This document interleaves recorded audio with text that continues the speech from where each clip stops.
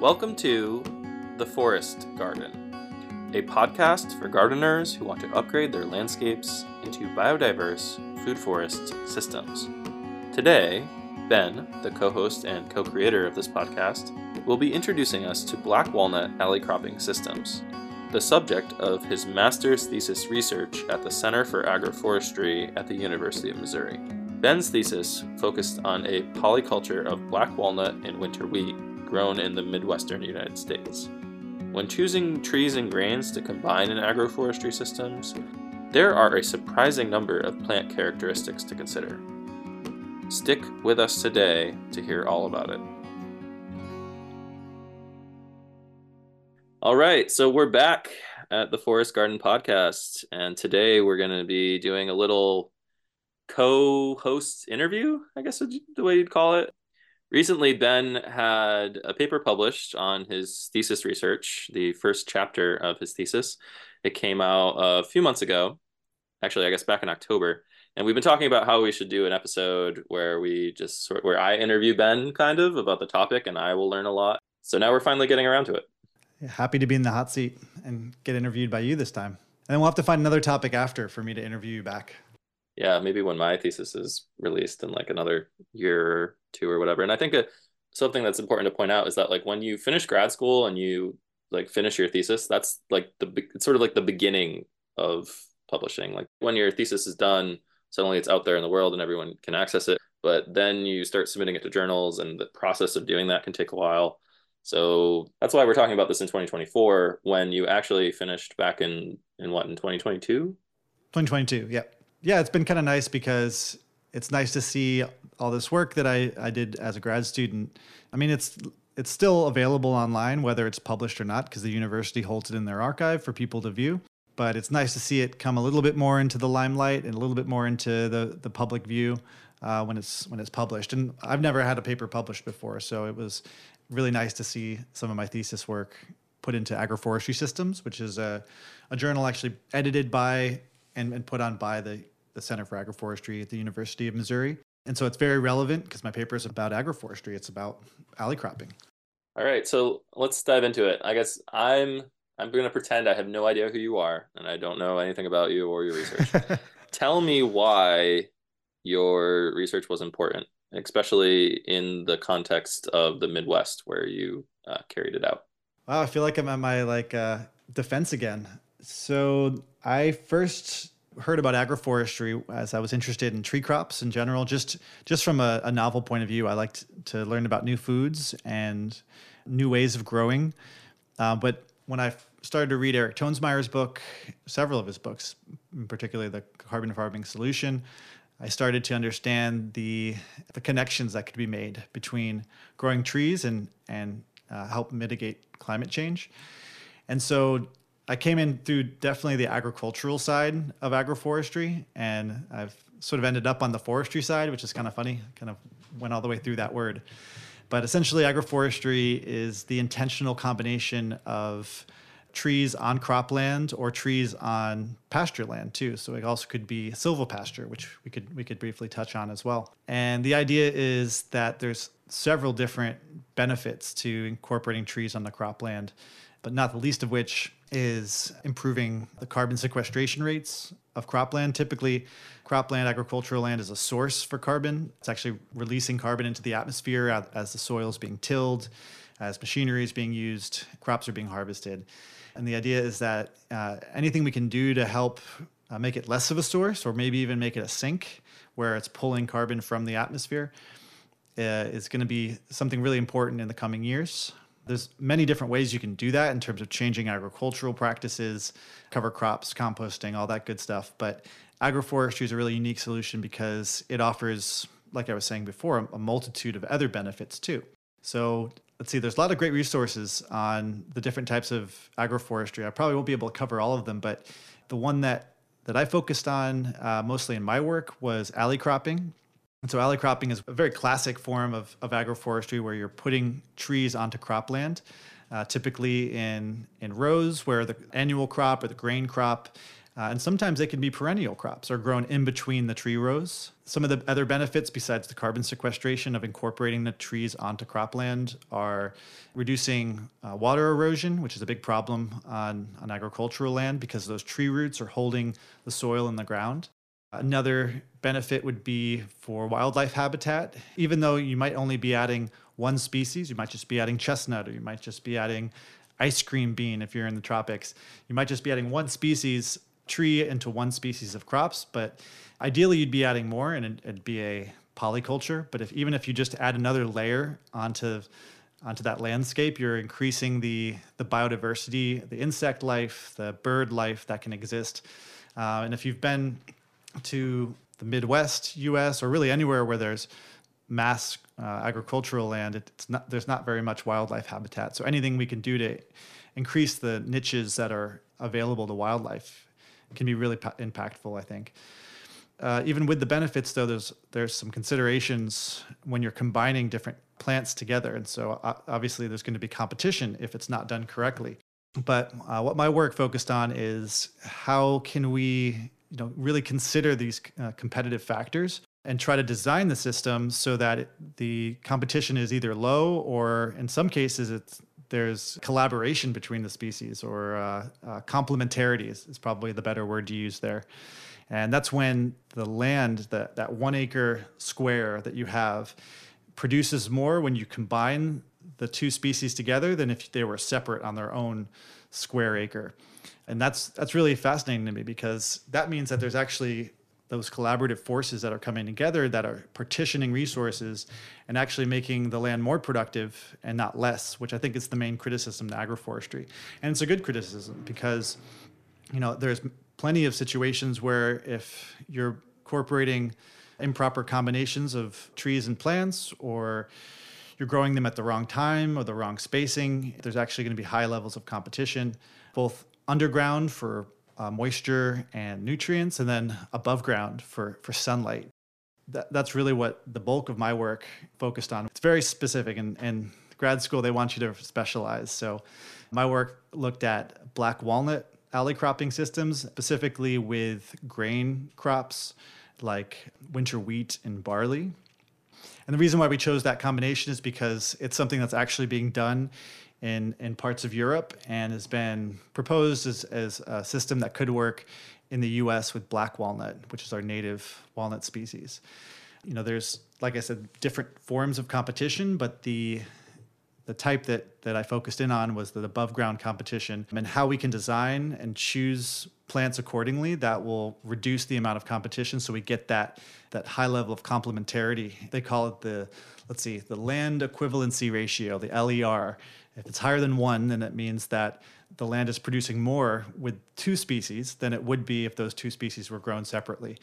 And then I'm sure if you added a 3rd or a 4th, you might even be able to get higher LER ratings. Okay, so where should we dive in? Okay, yeah. So there's a lot of things. I was rereading the chapter that was published on Springer, and there's a lot of little details I want to kind of pick out of you. Sure, let's dive in. I was actually, one thing that really stood out to me was how many precedents outside of the US there are that you cited for alley cropping systems.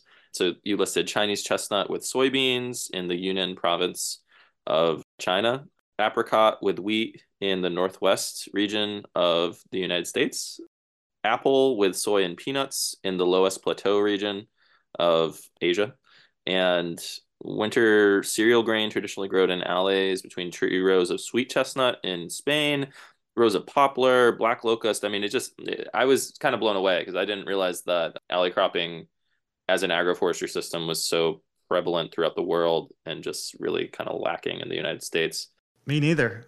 I didn't realize it either. And what I learned is that the rest of the world is quite a bit ahead of the US, unfortunately. Well, fortunately for them, but unfortunately for us, we haven't really been emphasizing polycultures, crop integration anywhere near as much as other parts of the world.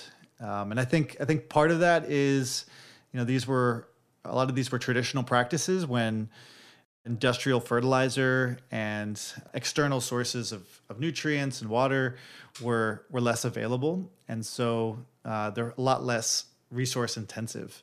But since we had, for at least for a while in the U.S. history, we've had really cheap access to resources, subsidized resources to grow in monoculture. We didn't really have to rely on polycultures and alley cropping to secure those resources.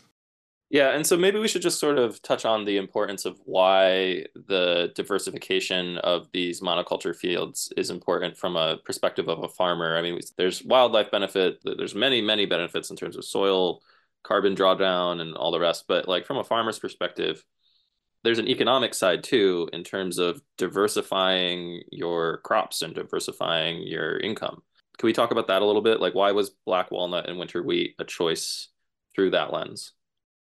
Well, in France, where a lot of the walnut wheat alley cropping work and research has been conducted, it was really integrating the grains into the trees as opposed to the trees into the grains. And that was because, they knew that they wanted to be growing timber and walnut. There was typically like a hybrid between the Juglans regia and the Juglans nigra.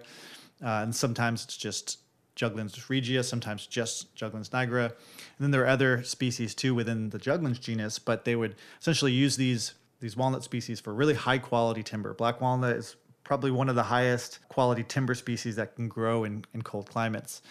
And so they were growing these trees, and the idea, and it's a pretty natural idea, it's saying, okay, for the first 2 decades, you're not going to see, well, especially the first decade, you're not going to see that much competition. You're not going to see that much shade within the alleys cast by the trees because they're small.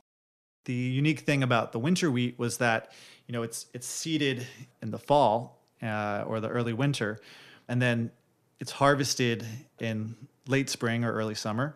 And so there was this period of time, specifically with walnut, that was observed where the walnut is not producing any shade in the spring, while all the other trees, if there's chestnuts around or oaks around, they're all going to have their canopy.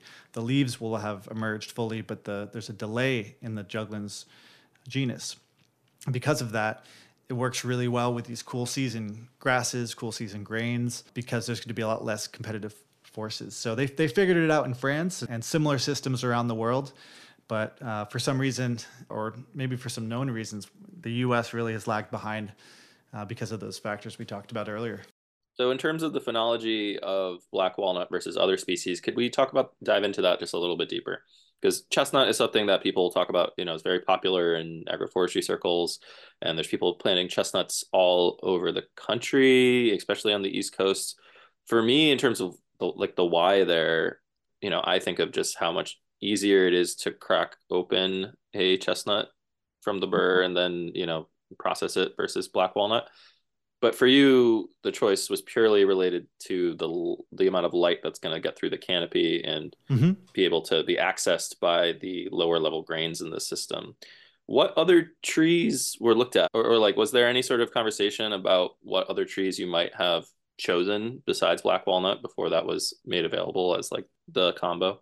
Well, I mean, for the region that I was studying in Missouri, I mean, you have pecan, you've got chestnuts, you've got walnuts, hazelnuts that you can grow as well. As far as the native species, there's plenty of other non-native fruit trees that could be incorporated, but really it was focused on those. And of those, black walnut by far is the latest leafing.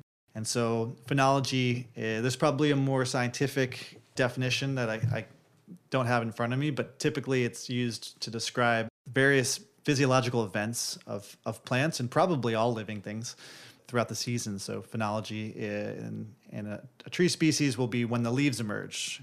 It's when the flowers emerge, the fruits emerge and then ripen. And sometimes in certain cases, there's different phenological events for dropping of the fruit. Like it's the crazy thing that I learned from studying one species for 2 years or 2.5 years and talking to some people who studied them for 2 decades is there's really precise definitions, precise wordings for all the different phenological events, for all of the different anatomy of the trees. So there's many different parts of phenology to look at, but because we're looking at specifically the light competition, then of course the main governor of that is the leaves, the timing of the leaves, and there's different stages. basically, I think day one of my grad student work, I went out and got up into a ladder. Basically, the trees didn't have any leaves on them yet, but they had little like swollen buds. And there's a stage for that. There's stage 0. And then, you'll come back. That might have been a Monday. You come back on a Friday, you might see a little tiny leaf emerging from that swollen bud, and that might be a stage 2 or a stage 3. And there's a photo guide that can help you. And so what I found was really fascinating, and I didn't realize this until I, again, studied one tree species for multiple growing seasons and observing an entire collection of that species, that even within the Juglans nigra genetic pool, there's, a ton of different phenological timings. So, there's certain cultivars that will leaf out in the end of April, and some leaf out in mid-April or early April, and some don't leaf out until the middle of May. And that alone, it could create a really wide swath of different patterns on the ground of shading throughout the growing season for the winter wheat, for the barley, those types of species. And until my work, I wasn't aware of very many experiments that were actually trying to look at the timing of those leaf out events, and then also measuring the light underneath all of these trees in a really systematic way. But it was really something else to like walk through these orchards of grafted trees from around the US, and you could almost see where they came from how they were leafing out. So for example, the trees that were coming from more higher latitudes, maybe like middle of Michigan or maybe southern Wisconsin or something, those trees are going to have a lot later time period for their leaf out event, because what does a black walnut tree want to do? It wants to avoid the frost in the spring. And if it's from a higher latitude, then it's going to have a later period of when the frost free date is going to be in the spring. So you could see, the origin. And this was a presumed origin, but it seemed to track pretty well. I mean, the cultivars that we knew that were from higher latitudes were leafing out late, and the ones from more southern latitudes were leafing out early. And we could use that variation of that phenological trait to design these alley cropping systems to say, we want to use cultivars that are really precocious, meaning they produce early for the farmer, they produce lots of nuts, that they're vigorous, they're disease resistant, but then also we want to look at the cultivars that are going to leaf out late so that they can be planted with a winter crop. My work found that there was quite a bit of difference. There was basically a twofold difference in the leafing date. So it's about 25-day difference between the earliest cultivar and the latest cultivar.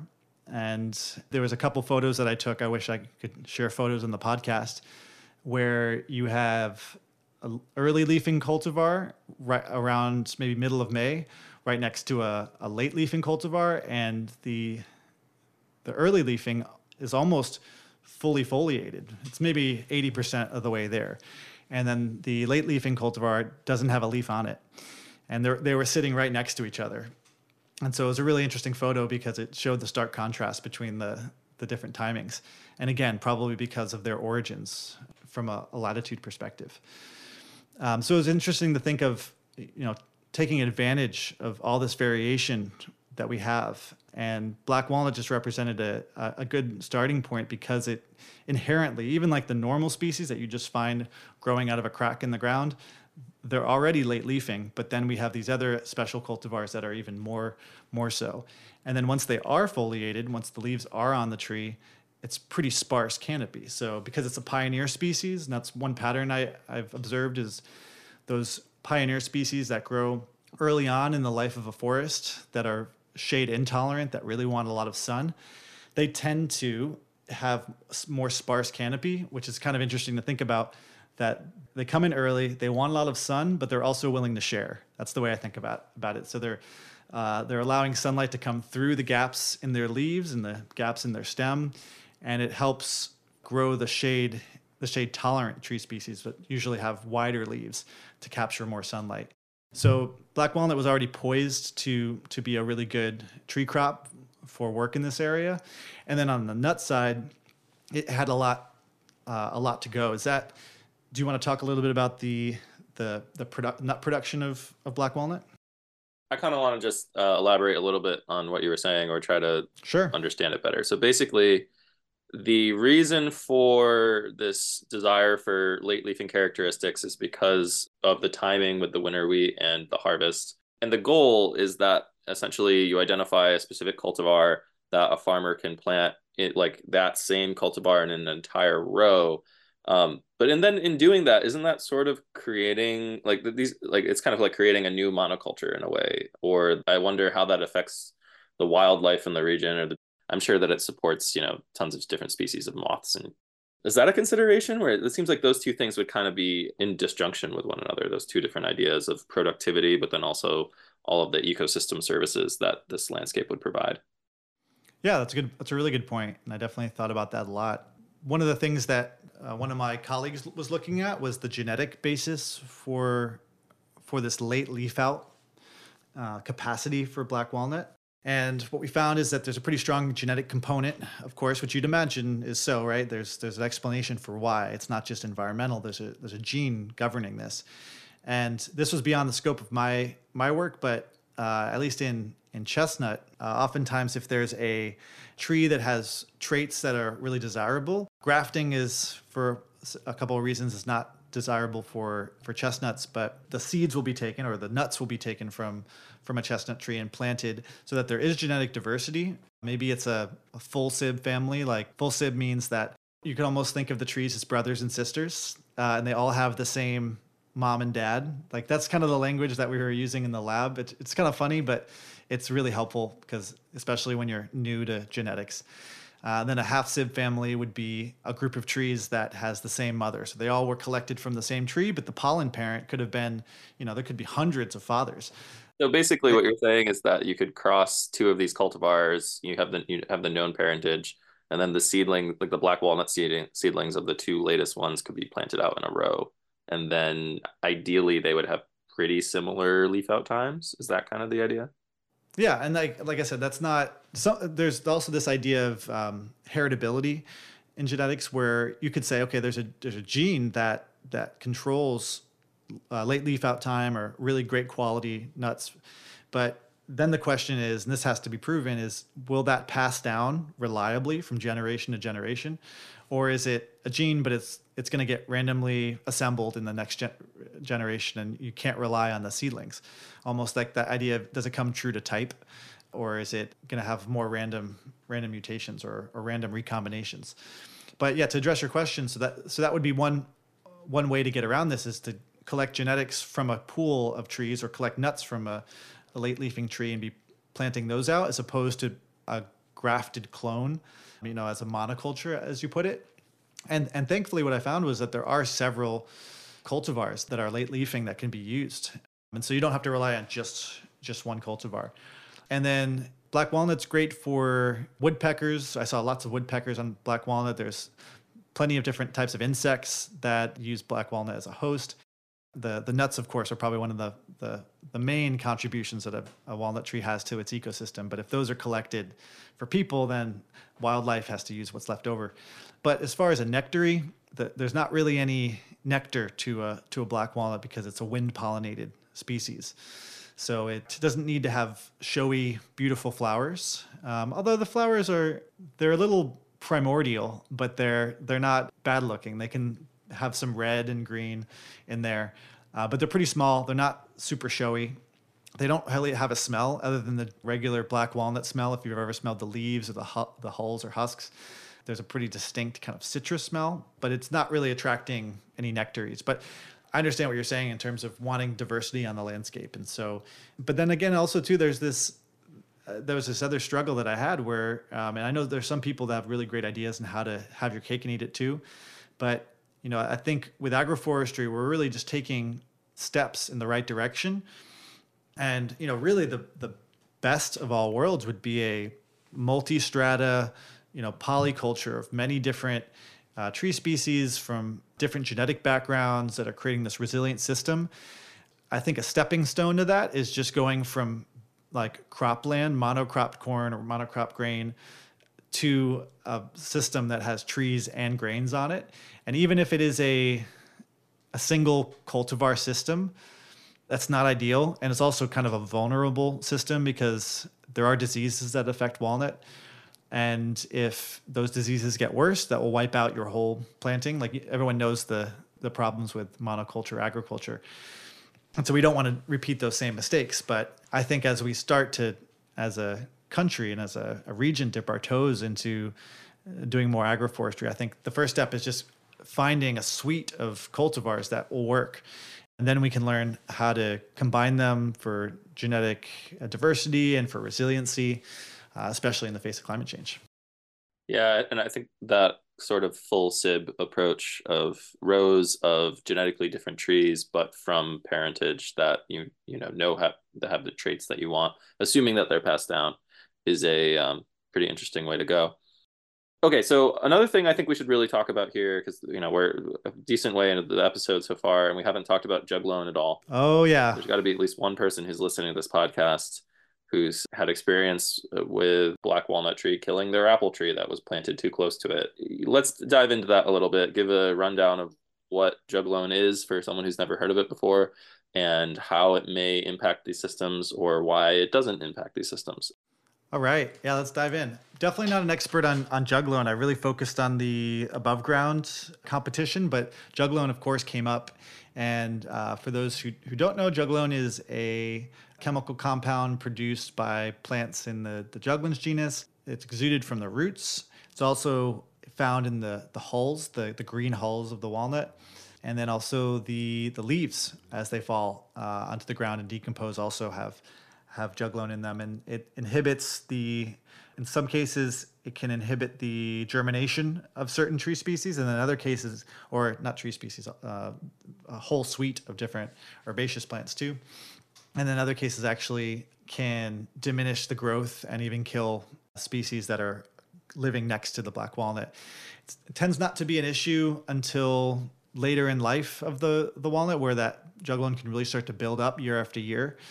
I think maybe around year 10 or between year 10 and 15, it starts to become an issue. But it doesn't affect all crops or doesn't affect all plants the same if they're exposed to juglone. So in the agroforestry perspective, corn and soybeans, if you were to plant black walnut with them, will be affected. They'll grow less, and they'll grow less as you get closer to the black walnut, and then you can see in the field that they'll grow larger, taller, the further you get away. So there's a dose dependent effect, I think the people in medicine would call that. But then there's other crops that don't seem to have as much effect from the juglone. With winter wheat and barley, I think it's either that they're not affected by the secretions, that juglone in the soil, and I think there's that aspect, there's the physiological aspect of that they're more tolerant to it. And then also when they're growing at the end of fall, beginning of winter, they're seeded and they grow throughout the winter. As they're really doing more photosynthesis and growing in the spring and then creating their crop in the late spring, early summer, the black walnut is only starting to leaf out and do its thing. And I think, I don't know very much about the timing of juglone release, but my guess is that there's an additional effect when you have this complementarity in terms of timing in the system, that the black walnut will not affect those crops as much because they're not growing at the same time. Does that make sense?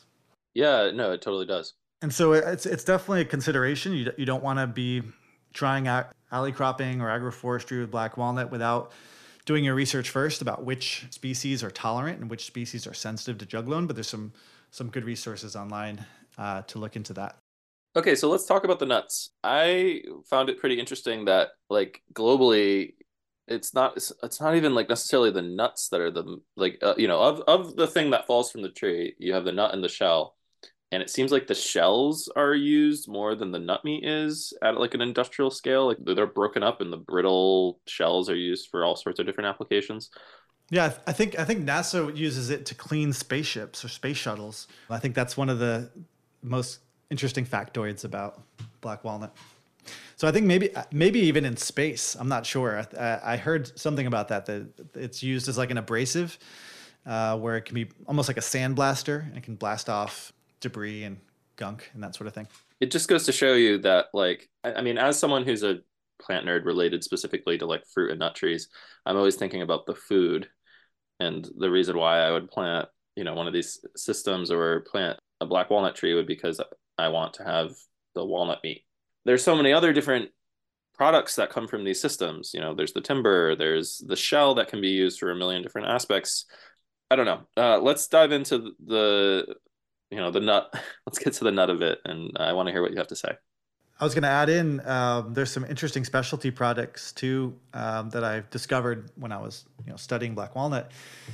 Hammond's is one of the biggest black walnut producers. They're based out of Missouri, and I think they make that abrasive hull compound I was talking about, but they also process the walnuts for meat. They press the walnuts for oil. There's black walnut oil, but again, these are like small specialty products. And then when you press the oil, you're also left over with the protein. So black walnuts, pretty much out of any tree nut that I know of, black walnut has the highest protein content percentage wise. And so it actually makes a really nice protein powder. And I have yet to try it, but that's on my list. So there's a lot of potential for other uses. There's also the nocino, the Italian liqueur that can be made using black walnut. It's traditionally made with the Regia variety, the more common walnut, but you can make it with black walnut. And there's also black walnut bitters that you might see at a fancy cocktail bar. I always like seeing that in a place that I go. It's a reminder of how cool black walnut is. But as far as the nut meat goes, yeah, I think it's really interesting. I didn't quite care for it when I tried it for the first time. There's a lot of difference in variety in the flavors, and also it's kind of sensitive to storage. So if it's not stored correctly or dried correctly, it can have some off flavors. But most of the time, it ripens pretty well and it ages pretty well. It kind of has a complex flavor, maybe similar. I mean, it tastes like walnut, but it has like wine and tannins and some fruitiness to it that I don't get from any other nut. So it's very unique. It's got a pretty complex biochemistry. Some people at the University of Missouri have done some tests on specifically that little, like, when you're eating a walnut and you have that sort of papery skin around the nut that sometimes sticks to it and sometimes peels off. But that there's a name for it that's going to bug me that I probably knew when I was a grad student, but I can't remember it right now. But there's that skin around the walnut nut meat. And that's where a lot of really interesting antioxidants are that was found to have some anti-cancer activity, anti-heart disease activity. And also there's vitamins and minerals. So it's a really healthy nut to consume. And like you said, there's issues now with a really thick shell and really low kernel meat and a lot of the wild varieties.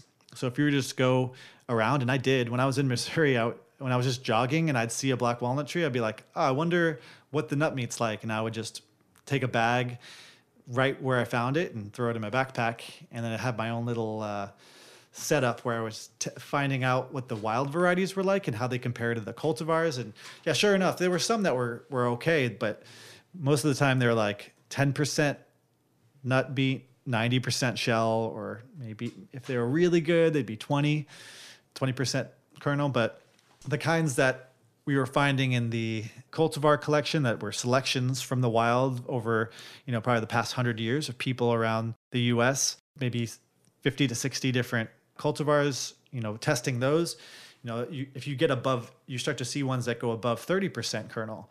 That's when you start to be able to grow black walnut as a profitable crop, because when you bring them to the processor, if you bring wild black walnuts and you say, I've got, 1,000 pounds, that's one price. But if you say, I have 1,000 pounds and they're all at this from this cultivar, or they're all really good genetic stock, and they're going to be 30% plus kernel, then you're going to be able to charge a lot more and get paid a lot more for black walnut, which is another big problem to its commercialization, is that it's not that profitable for collectors, which is traditionally how it's being collected from the wild. But it's not a very profitable crop to bring in and process. But that's why this genetic work is really important. While we're on the topic of the nut to shell ratio, or the nut meat to shell ratio. Also, by the way, I think the thing is called a pellicle, the little skin. Yes, thank you. That's right. On the topic of the nut meat to shell ratio, was there any consideration about using heart nuts instead of black walnuts? Because I mean, heart nuts, are pretty amazing in that you can just, especially some of the cultivars at the Ag Experiment Station in Connecticut that we went to several years ago. There's a cultivar there called Rhodes that is pretty phenomenal. And I mean, I've cracked it open just with like a rock and another rock right there under the tree. It splits open perfectly. It's not broken up. The meat is full. It's not broken into a bunch of little bits. And you would think that that would be something that would then increase the value of the nut crop, as opposed to black walnut, where often the result is like a lot of little pieces of walnut. At least like if I'm going to buy a thing of mixed nuts from the store, I like it when I have my you know, full complete nut in there rather than a bunch of the little bits. And I think that there's probably a higher consumer value there. Definitely. So was there any consideration given to that, or are there reasons why juglans, Ailantifolia, cordiformis wouldn't work in these systems? Well, one of the things I've realized working with trees and doing research with trees is a lot of the work is, I mean, it's a very long-term pursuit, and you're building off of the work that someone started 20 years ago, and they're building off the work that someone else started 20 years prior to that when you're working in a university setting.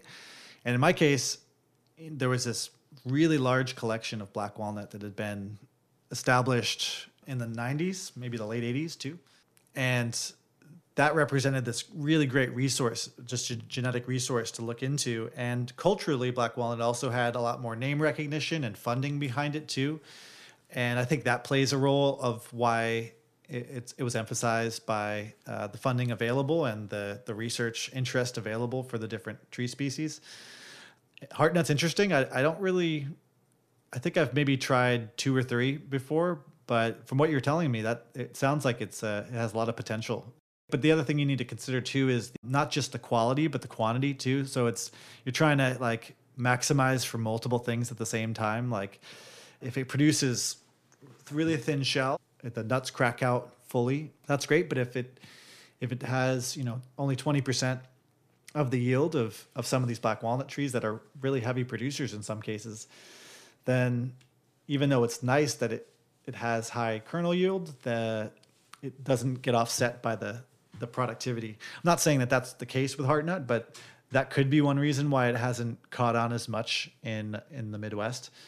But I think all of these nut crops need more resources put to them, because from a calorie per square foot point of view, I mean, they blow everything out of the water in terms of productivity, land productivity, especially protein, the little amount of nutrients and water that they need to produce these staggering amounts of calories and feed people and wildlife. I think the return on investment's really substantial there. So I agree. I think we need to be studying heartnut too. Yeah. I mean, pros and cons. I'm sure, there's pros and cons for every one of the different tree species that could be included in these systems. In this case, I mean, heartnut's not native, so it probably serves more generalists in terms of, moths, caterpillars, whatever, as opposed to black walnut being native and having co-evolved with probably a whole host of different insect species and animal species. Yep. That'd be a whole different episode. One thing that you talked about earlier was about the potential like pests or diseases. I think, and like with chestnut, there's chestnut weevil. I've definitely eaten a handful of chestnut weevils in my day. Are there any similar pests for black walnut, or is it mostly pest and disease free? There are pests and there are diseases, but in my opinion, none of them will stop black walnut from growing and becoming more popular. That might change with climate change, and that might change by the region where things are warmer and wetter. Those diseases, there's a fungal disease called thousand cankers that affects black walnut. And then there's also the one that we were more familiar with, that we had a lot more of in Missouri, was just anthracnose, which most people are familiar with. It affects a lot of different tree species, little black dots on the leaves. It tended to affect the leaves and cause early defoliation, where the leaves would just drop off before they would have otherwise. And that could affect the ripening and the quality. For the most part, it wasn't a huge factor in the productivity of the trees. They lost their leaves a little bit sooner.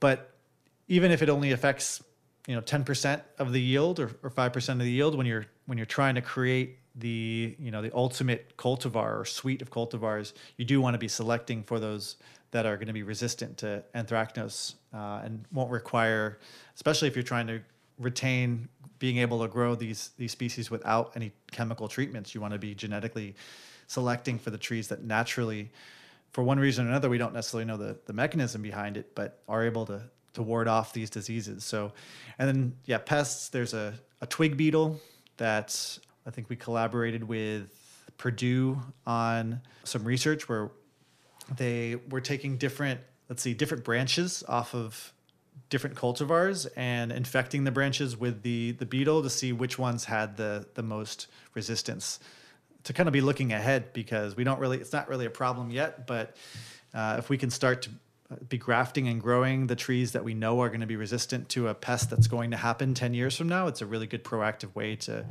have assurance against it. But it's a pretty disease-resistant tree. That's one of the things I liked about black walnut is it just produces, it just grows. Give it lots of sun. Needs a bit of water. It doesn't need a ton, but it's like more of a mesic species. It's able to hold its own, especially some of the known cultivars. So what were some of the cultivars that you didn't name drop any cultivars, and I'm sure that folks who are listening to this will want to know specifically which ones were the late leafing species that could work well in these sort of systems for them. Yeah, so the one that by and large leafed out the latest, and then also thankfully produced a really good quality nut, both in quality and quantity, is called Hay. And so that variety was one of the latest leafing, and presumably, like my work, I was measuring the light infiltration too, and finding that the trees that leafed out later also had more sparse canopies, which were, it's very convenient. And then it's also nice that these species are producing a nut crop that would actually be much more profitable to grow than just wild species too. The cultivar Myers is also a very good late leafing species. But yeah, there's a list of them, but those are the first two that come to mind. But people can find my paper. We'll put it in the show notes to read more about the different varieties that I found that looked interesting for agroforestry systems. It occurs to me that the late leafing characteristic would also be a really sought after characteristic amongst this species, not just this species, but all tree crops, especially in the Northeast, where we have these high frequency late spring frost events that wipe out people's entire orchards like last season. Yeah. Because our winters are getting warmer, but the frequency of these spring frost events isn't changing. It's just, I think if anything, climate change might be making the situation worse, not better.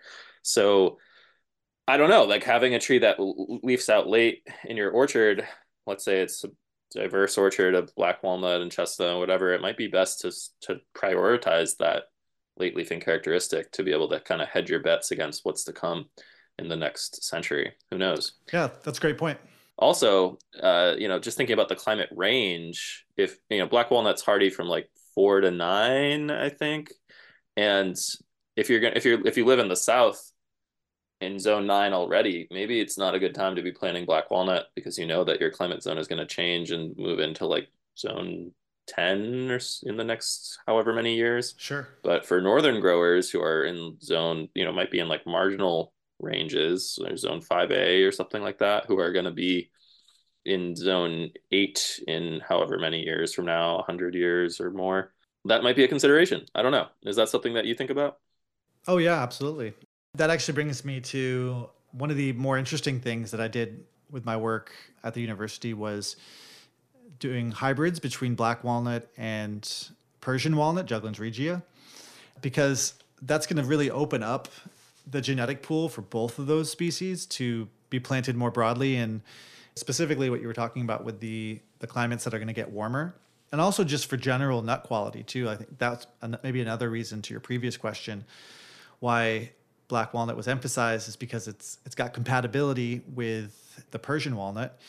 And so we can take the pollen from a species that is going to be much more adapted to not necessarily more dry conditions, but definitely more warm conditions, like Juglans regia and introduce that into the gene pool, and that will really create a lot more variation. And so that was, I didn't get a chance to really see what my crosses are doing or how they're doing because they're maybe 2 years old in a nursery somewhere in Missouri. But it's very likely that some of these experiments with hybridizing black walnut with the Persian walnut will introduce ones that can stand up to different climates and can be tested in different regions to see which crosses, which hybrids, really work best in different climates. But yeah, to your point too, I mean, yes, it's true that these late leafing cultivars are going to be able to avoid the late spring frost, but they also may not be appropriate for other climates too. So it's just because we've identified, maybe 3 or 4 different cultivars that are appropriate for grain alley cropping in the Midwest, that doesn't necessarily mean that they're going to be the best for alley cropping in, the Mid-Atlantic or in more Western climates too. It's going to look very different depending on what those spring temperatures are and what those winter temperatures are, and especially as they start to get warmer. So it'll be interesting to see what happens with the hybrids. They tend not to hybridize very readily, or they'll hybridize, but then the offspring won't really produce very much. I don't quite understand why, but I think it's more of a numbers game. If you have to make maybe a couple hundred, maybe 1,000 different crosses to get, I'm just pulling numbers out, but to get, maybe 10% of those that will actually be interesting to look at, where they'll have the nut quality of Regia and then the cold hardiness of Niagara. But once we have those, I think it will really expand the range and ensure that both of those gene pools can be represented. And who knows, maybe black walnut will be a profitable crop as it is in California, where I'm in right now. And if we can replicate that in these colder climates, I think that's really interesting economically and socially for some of these areas. I didn't realize that you had a whole family of plant babies out there. We should go visit them. Yeah, I'd love to. I want to get back to either go to the symposium that they hold each year. There's the Northern Nut Growers Association that I wasn't able to get to either this year, but maybe I'll just have to drive out and show up to check on my crosses. I attended the symposium virtually. It was pretty great. It was on silvopasture this year. That's right. You sent me the link. I'm sure that some folks who listen to this podcast will have attended it as well. Talking about the Midwest versus other areas of the country, it's like we need a center for agroforestry in Massachusetts, or one in every region of the United States. Oh, I agree. Okay, so yeah, I think that we did a decent job of kind of summarizing a several years worth of research into a palatable podcast episode. Yeah, I'm a little rusty. It's been a while, but it's nice to sort of get refreshed on this stuff. There was one thing that you wrote that I thought was a kind of a great thing to wrap up with. You said increasing landscape diversity offers solutions to both ecological degradation and economic instability. And I thought that sentence was just a great sort of elevator pitch to the question of why agroforestry. And I think it's a kind of something that we can all just linger and think about in terms of why we're interested in these systems, and looking back to the past few years with COVID and empty store shelves and the future, which is pretty unknown in terms of how the climate will impact agriculture in this country. That economic instability part of it is a big deal. Any last minute thoughts on that? No, that does sum it up nicely. You're right. Yeah, just I should probably mention that my advisor was really influential in both the thesis and then the published the published paper, Ron Revord, and then also thanks to Mark Cogshell for planting and grafting and caring for all the trees that I studied for 20 years. So he knew these trees very intimately. And so it was great talking to someone who could speak for the trees and knew them like they were people. Great researcher and scientist too. And there's 2 other people who are on your paper as well, Nicholas Meyer and Sarah Lovell. Oh yeah. Dr. Meyer was a postdoc that assisted me with a lot of the data analysis, more particularly in the second chapter and third chapter. And now he works more predominantly with chestnuts, doing breeding.